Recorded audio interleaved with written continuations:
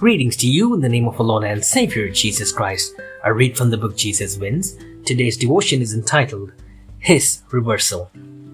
Luke chapter 1 verse 53. He has filled the hungry with good things and sent away the rich empty-handed.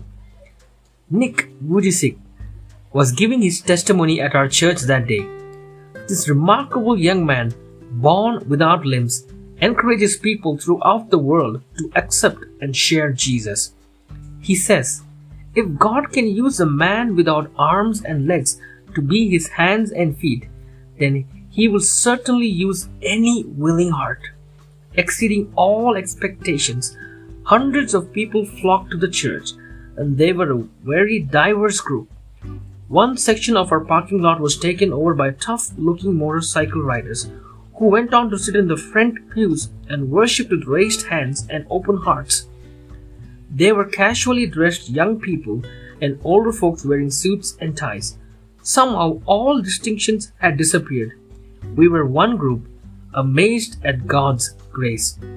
The Gospel of Luke, the longest book of the New Testament, is narrated in a way that highlights the inclusivity of God's grace for all people.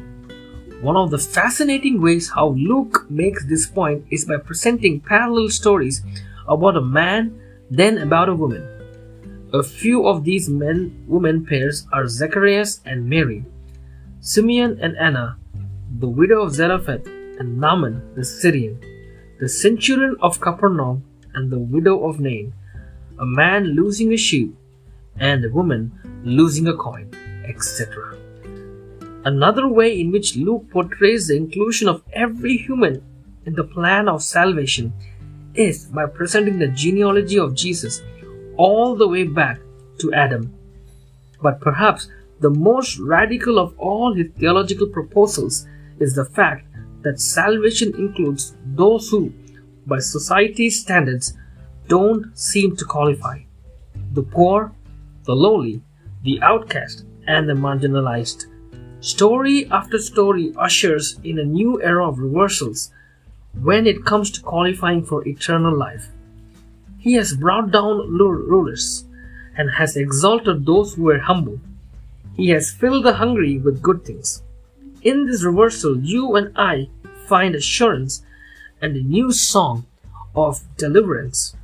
The Savior has come for such as us. Let's pray. Dear Heavenly Father, may we realize this beautiful thought that Jesus came not only for me, but for everyone. Help us to respect this. In Jesus' precious name I ask this humble prayer. Amen.